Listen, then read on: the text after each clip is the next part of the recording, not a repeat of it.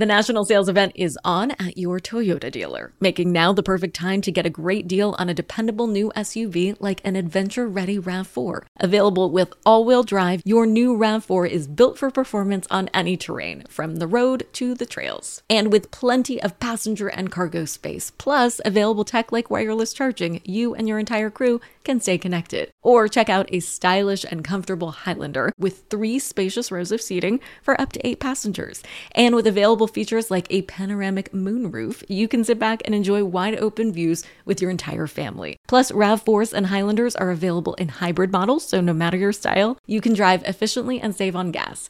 So visit your local Toyota dealer and check out amazing national sales event deals on RAVs, Highlanders, and more when you visit buyatoyota.com. Toyota, let's go places.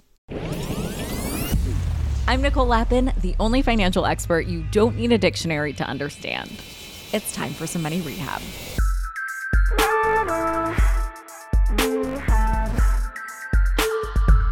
My guest today, Stephanie Ruhle, is just the greatest of all time in the broadcast journalism space. She's the host of 11th Hour on MSNBC and senior business analyst for NBC News. Just overall, a really big deal, an amazing woman's woman. Always. We worked together when I was at Bloomberg, and when I was in New York recently to do Good Morning America, I met up with Steph. She is just a wealth of incredible career advice, from how to advance in your career, the skill set new workers need right now, and even how to navigate times where your career and life intersect. Stephanie Ruhle, welcome to Money Rehab. I'm so happy to see you. I'm so happy to see you. I'm happy to be with your brain, be with your body, be with your spirit. I adore you. I adore you back. And when we started in this business 500 years ago, finance was not fun, sexy, and cool. But all of a sudden, it's like had a moment. It surely has. So you started on Wall Street. Back in the day, I remember the difference in the bathrooms, like at the Merc. The women's bathroom was like a closet. And normally the women's bathroom is more palatial, but the men's bathroom was palatial because there was like 2 women or 3 women on the floor or something like that. When did you start? Gosh, I went to school never thinking I was going to end up on Wall Street, but I was studying abroad, and I studied abroad 2 out of my 4 undergrad years. I was in Guatemala, Kenya, and Italy, and I wanted to stay in Europe, and I didn't have any money left. And so I thought, how am I going to get a job? Oh, they have banks all over the world. So I wrote letters to I went to Lehigh alumni, like, I would like a summer internship. And Merrill Lynch offered me a job in Switzerland, but before the summer started, the whole group quit, so there was no job. So they said, you can work in New York for the summer. I was from New Jersey. I said, great, no sweat. So I went to go work at Merrill Lynch, and I had this terrible like back office documentation job where I spent the entire summer in like a giant filing cabinet, but I had to make deliveries onto a trading floor. And a trading floor is much like a newsroom, right? The most exciting place, football field, adrenaline infused, exciting, fun. I didn't know what anyone there did for a living, but I met 2 guys, 2 nerds, awesome nerds, who traded interest rate derivatives. And I befriended them. And I said, if I come in really early in the morning before my job starts, and then I come back late in the day when my job ends, would you guys teach me about this? And they were like, yes, definitely. And so by the end of the summer, I still wasn't like, I want to do this. I want to be in interest rate derivatives, but I knew whatever this was for me. And I never felt, and I doubt you did either, I really didn't feel intimidated by the male-female thing. I felt intellectually intimidated, academically intimidated. But to me, I felt like I'm a rare bird here, right? Like this is an endless sea of fleece vests and khakis and dudes that all just took a train from Darien. Like, there's not a lot of people that look and sound like me. So I always took that as a net positive. An asset, not a liability. Totally. Yeah. So I knew this is what I wanted to do. So I end up going to Credit Suisse right out of undergrad. My training program was largely MBAs and people who went to schools they target, Ivy League schools. And at the end of my training program was a competition. And they basically gave you this giant textbook that's like the history of Credit Suisse. And in front of like a jury and about like 150 managing directors at Credit Suisse, each trainee had to do a presentation on the bank. And one person in the program had a giant whiteboard. There was practically smoke coming out of it, like deriving Black-Scholes and blah, blah, blah, blah, blah, blah, quantitative analysis through deductive reasoning, you must do business with Credit Suisse, right? My presentation was like practically an America's Got Talent, like dance show with costumes and an extravaganza. And me and that guy both won it. And I married him. Plot twist. I know. Isn't that crazy? Isn't that crazy? Yeah, totally crazy. And I didn't marry him until a few years later, but that's how we met. Because when I was in the Credit Suisse training program, I was so overwhelmed and so stressed. I had no real finance background. I had no network, right? So like my husband, he went to Princeton and played lacrosse. So he's like the pedigree. Like exactly the pedigree where, like, I assure you, there's no correlation between being a skilled investor and playing lacrosse, but what there is a real network, right? The club. While he was an undergrad, right, there were people that worked in that industry calling him on the phone, telling him about it, saying, come spend a day with me, right? And then when we started at Credit Suisse and he set foot on a trading floor and I set foot on a trading floor, there was a whole network of guys that were like, come on over here. So for me, and this part's shameful and crafty, I realized really early on, my only skill was that I was quick and I was a problem solver, right? Like nobody was calling me on the phone for investment advice, but I was surrounded by people who needed shit done quickly. It was when Time Out magazine was everything and Zagat was like a Bible. And I met and befriended every hot maitre d' and hostess in New York City. And all these guys would need to go out 2-3 nights a week.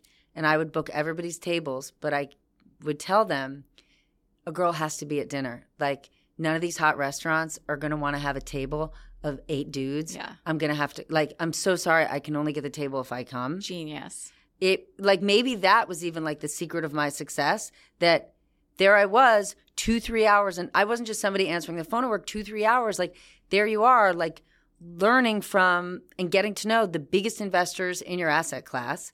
And then it all just sort of built from there. But it's, the reason I'm telling you this story is people look at Wall Street or they look at tech, they look at all sorts of industries and think like, I have no edge, or I didn't study engineering, or I didn't study finance. Like, you don't need to necessarily. You need to figure out, where is there a hole and is there a way for you to fill it? And for me, my regret is that I was so focused on surviving or the hustle or managing imposter syndrome. That trifecta is so all-encompassing that I didn't spend at least 2 or 3 years that I should have just learning. Right? So for many, many people, when they enter an industry, you've got a grace period. You've got a period of time where they are not going to ask you to perform. They're not going to ask you to make money for the company. They're actually there to teach you. And I really regret, and I wish I would have spent that time building my foundation. But that's a luxury. You had to hustle. No. I mean, that's like trust fund problems. It is, but for lots of people who end up in competitive industries, in training programs, I got ahead of myself that I was like, I want to get out of this training program, right? Like, a training program is really a safety net. And I viewed a training program as like, yuck, those are training wheels. I want to get these training wheels off. Like, I want to be on the main stage, right? Because as long as I'm in this program, I'm like stuck, I'm bound by all these other trainees, and I want to fast track. And I just have so much regret over that, because then I just spent my entire career in finance, like using finance Cliff's Notes. Like, or finding a lot of cool nerds to help you along the way. Yes. But that's my point. Or like still being 10, 15 years into my career and like writing words down on a call that I don't know what they mean, and then crawling under my desk and calling my husband going, yo, can you walk me through this? And like, yes, it's great that I'm crafty and I can figure that out, but I just wish I would have had the self-restraint or patience or know-how, because always having to hustle, like, being a hustler and having a good foundation is an awesome combination. I just have a lot of regret over never not spending the time to build that foundation. And you're using the perfect word, that it's a luxury. It's a luxury because if you're somebody who doesn't have a lot of money, who isn't quite sure how you're going to make rent, you feel like I got to make as much money as I can before I get kicked off this ride. Yeah, you over-index on the hustle because you have to. But that's because you don't believe that you deserve to be there. Or you just need to survive and you need to pay your bills. Yes, but this goes to, on my husband's lowest day or my lowest day, he may have thought, I really effed up this time, I might get fired. But I guarantee he's never thought, do I deserve to be here? I'm not one of them. He's always believed he was one of them. And I don't begrudge him for it. I just want more people to be in the network. Hold on to your wallets. Money Rehab will be right back. Did you know that even if you have a 401k for retirement, you can still have an IRA? Robinhood has the only IRA that gives you a 3% boost on every dollar you contribute when you subscribe to Robinhood Gold. But get this, now through April 30th, Robinhood is even boosting every single dollar you transfer in from other retirement accounts with a 3% match. That's right. No cap on the 3% match. Robinhood Gold gets you the most for your retirement thanks to their IRA with a 3% match. The offer is good through April 30th. Get started at Robinhood.com/boost. Subscription fees apply. And now for some legal info. Claim as of Q1 2024 validated by Radius Global Market Research. Investing involves risk, including loss. Limitations apply to IRAs and 401ks. 3% match requires Robinhood Gold for 1 year from the date of the first 3% match, must keep Robinhood IRA for 5 years. The 3% matching on transfers is subject to specific terms and conditions. Robinhood IRA available to U.S. customers in good standing. Robinhood Financial LLC, member SIPC, a registered broker-dealer. The national sales event is on at your Toyota dealer, making now the perfect time to get a great deal on a dependable new SUV like an adventure-ready RAV4. Available with all-wheel drive, your new RAV4 is built for performance on any terrain, from the road to the trails. And with plenty of passenger and cargo space, plus available tech like wireless charging, you and your entire crew can stay connected. Or check out a stylish and comfortable Highlander with 3 spacious rows of seating for up to 8 passengers. And with available features like a panoramic moonroof, you can sit back and enjoy wide open views with your entire family. Plus, RAV4s and Highlanders are available in hybrid models, so no matter your style, you can drive efficiently and save on gas. So visit your local Toyota dealer and check out amazing national sales event deals on RAVs, Highlanders, and more when you visit buyatoyota.com. Toyota, let's go places. And now for some more money rehab. I mean, trust me, there is still a huge element that kills me around sort of a mass portion of our population, especially women who are like, la, la, la, la, la, I don't get money, I don't get finance. And I'm personally over that, right? Yes. I accept that there's no set curriculum financial education in private or public school. If you don't come from a family that teaches it, you don't have a base. But we talked about that 10 years ago. We're past that. And for me, anyone who's like, I just don't really get money. Yeah, you do. Because I know you want to make more of it. I know you like to spend it. Why are you going to put yourself in a position where you interview for a job, you fight to get the biggest paycheck you can, and then what? When that paycheck comes in, you care nothing about it? And I feel like in the last 5 years, especially supercharged by the pandemic, right? You saw so many people start to kind of take their power back a little. More and more people want to get educated and excited. I think there's obviously some pitfalls around meme stock trading, around crypto. And to me, not that those things are good or bad, but for so many people, they're get-rich-quick schemes. Over the last 10 years, I have never been able to successfully explain what's the problem crypto is solving for. Mm-hmm. And so I just say it from my own personal standpoint, I never covered it because I'm like, I don't get that one. And so it's always been alarming to me over the last few years, people just piling in. And trust me, I surely had fear of missing out during this period of time. I mean, when you look at some of these meme stocks and the way they move in one day, we made a documentary about it at NBC, but for every super success story, there is so much roadkill all along that path. That's a good way to say it. And I just want people who are now getting excited about finance to be aware of all that.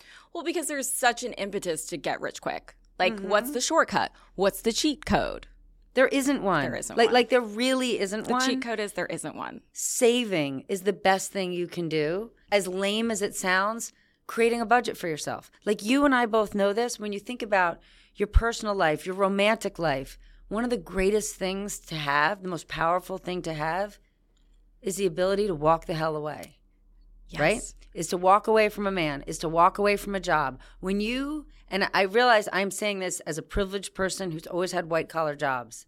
Not always, but when you know you can pay your rent, right? When you know you have saved up 3 to 6 months of security, man, I deeply believe you'll be better at your job. You'll be better in relationships because that man or woman that you're with or that boss that you work for, if they know you're financially dependent, they will treat you significantly worse. Yeah, it's crazy how many women stay in abusive relationships because of money, because they don't think they can handle the money. That was part of why I wrote my last book, Miss Independent, to find that independence from an abusive, any relationship that you're going to have. Like, have that fuck you money. It doesn't have to be a lot of money, but it can be money where you can support yourself. And a guy is not going to know more. I just think, especially like our mother's generations, like women for years and years who just stayed in bad relationships because they couldn't find a way out financially. And even the thought of my kids might have to change schools. I might need to leave where I live. Staying in a bad job, staying in a bad relationship, you might survive, but you're never going to thrive. And I just want everyone to have the know-how and the tools to at least suffer their way out of it. Right? You've got to know where your money is, how your bills get paid. Right? When people move to cities like LA or New York, like, come on now. You cannot just say, this is the prettiest apartment. You need to truly before you move to that city, create a real budget for yourself.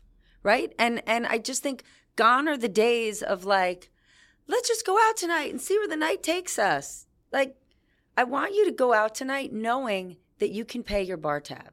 Not to say, hey, wouldn't it be great if somebody rolls up on you and says, I'm going to treat tonight? Yes. Consider that like you just hit a quick jackpot for the night. But that shouldn't be the way that you live.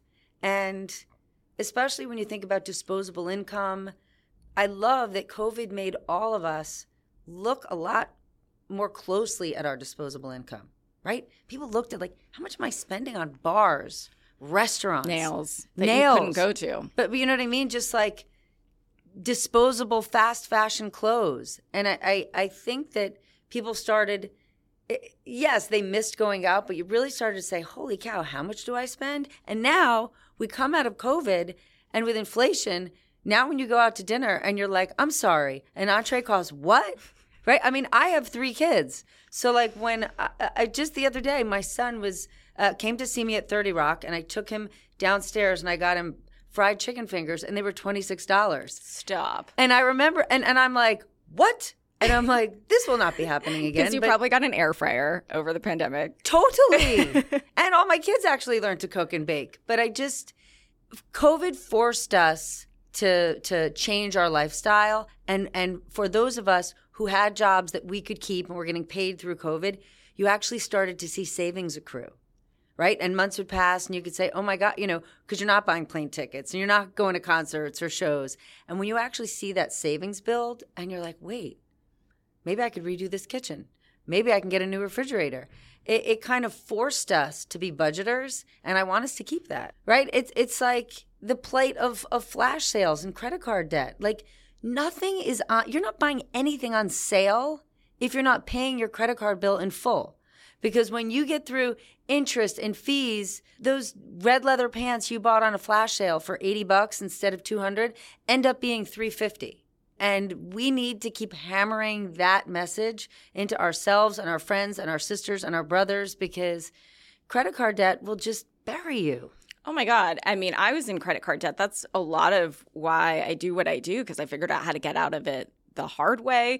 And you can use that what I found is that same crazy force of compound interest that's so often used against you in the financial system. You can use that same force to your favor. 100%. So cool. How cool is that? But what is it?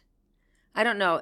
I don't even think it's intentional, but it's It's like there's a universe of people, there's a club of people that are like, I'm going to be the person who's going to handle money and I'm going to figure it out. And this other group of people is like, nope, I'm not going to do that. Well, you're screwing yourself, right? This is the ugliest way to put it, but the person who controls the money ends up being the boss. True story. And why do you want to put yourself in that position? Yeah, and even founders or even people who start a business say, like, I'm the creative person. I'm going to find a finance person to do all the books and stuff. You still need to know what's going on. That's your money. Yes, like that's the best example, and it kills me because you have these extraordinary founders who are like, yeah, somebody else is going to do the money part. The money part is the gas in the engine, okay? Like, yes. You may have designed this car, but if there's no gas, it goes nowhere. Why are you just turning over the gas to someone else and paying attention to nothing? Like, you didn't, if you just wanted to be creative, then you should have just gone to work for somebody else. But if you decided to be a founder, sorry, sis, sorry, bro, you need to figure out the finance end too. Yeah, because it's a language like anything else. Like the first time I heard EBITDA, like it sounds like an STD. Totally. But it's a language. If you go to China and you don't speak Chinese, you're going to be really confused. If you go to Wall Street, you don't speak the language of money, you'll be really confused. I started on the floor of the Chicago Merc when I was 18. Everything sounded like gibberish to me until it didn't. But that's the case for every industry and every language, right? Right. If you were a sports CPM announcer or whatever. right? If you were a sports announcer, you wouldn't understand any of that. If you worked in fashion, but it's just this high barrier of entry that we think, I'm not going to get it. I beg people for your own self, for your kids, I want you to be able to manage your own finances because your wealth health is, I believe, truly part of your overall health, right? Like, you said you're in credit card debt. When you're in credit card debt, when you're in a situation where a collections agent is calling you. So scary. It makes you physically sick. Yeah. Physically sick. Totally. Right? You quickly walk by your mailbox in your building because you don't want to see it. Right? Nobody should live that way. Right? We know that there's a connection between your emotional health and your physical health. Financial health is a big, big part of that. And understanding that, I just think is so important. The anxiety. It's terrible. The stress. It's terrible. I mean, I remember not opening my credit report because I was like, I just rather not know. If I don't know, it's not going to hurt me. Mm-hmm. Ignorance is not bliss. Yes, and that's totally not the case. But oftentimes with finances, I think, not to get all stoicism on you, but like suffer more in imagination than in reality. And we think it's really hard and complicated and that it's going to be so bad. And what did I think? Why did I not open the credit score? Did I think like the feds were going to come and arrest me? Like, I don't know what I thought. Yeah. I made up all these crazy stories. Think about all the people who just avoid literally paying their taxes. So a month ago, I had Craig Melvin from the Today Show go on a cash diet with me. And the funny thing is, for years, I've been telling other people to do it because it's a great way to understand how much money you spend, to start realizing where your money's going and start saving. But I've always been telling other people to do it. Because it's tangible. So right? Take money out in cash or a prepaid card, yes, maybe? So don't change your behavior, but it can be a week, it can be a month. Start with just a week. Only pay in cash. And one of the reasons I got really excited about this is my kids. I, like so many other parents, are like, oh my gosh, it's great. We're cashless. Like,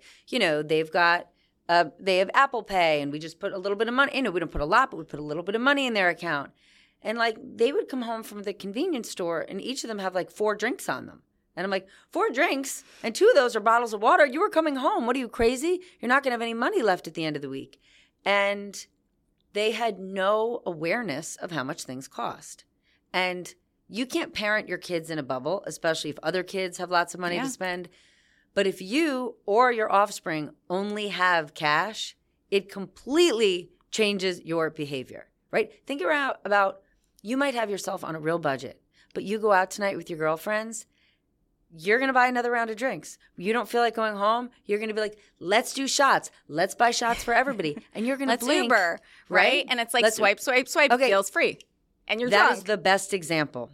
So pre-COVID, I definitely used Ubers, but I definitely took the subway and I definitely walked. So I went on this cash diet. Multiple times over the course of this week, I had to get out of taxis 10 blocks too soon because I didn't have enough money on me. My daughter would be looking at me like, Ma, I don't even have a jacket on. I have ballet shoes. And I'm like, sorry, we don't have enough cash. You know, pre-COVID, Uber, Lyft, these rideshare services cost less, right? That's when Uber especially was still deeply funded and subsidized by SoftBank. And now their prices have gotten a lot more expensive. Taxis have gotten more expensive. And throughout COVID, a lot of people stopped using public transportation because it wasn't safe. But we've kind of now just got into this groove. I mean, I came out of this one weekend and I'm like, how much money did I just spend on nothing, on transportation around the city? And it's funny because both of my teenage sons are like avid New York City bus users. And I'm always amazed. They're like, crosstown, uptown, downtown. And they're like, yep, just takes one swipe. But when you start spending only in cash, you really see where your money goes in a big way. Some mall stores, fast fashion stores, the J. Crews, the Banana Republics of the world, we've all become addicted to sale shopping, right? When we walk into those stores, we see clothes we like. We very rarely pay full price because we know they're going to go on sale. But we're like, oh, it's on sale. So it must be free. But if you only have cash in your pocket, right? So when you walk into a store and that blouse started at $198 and now it's $68, you're like, oh my gosh, great. But if you were spending cash and you open your wallet, you're like, $68? I still need to get lunch and I have to get home. Yeah. It really changes your behavior.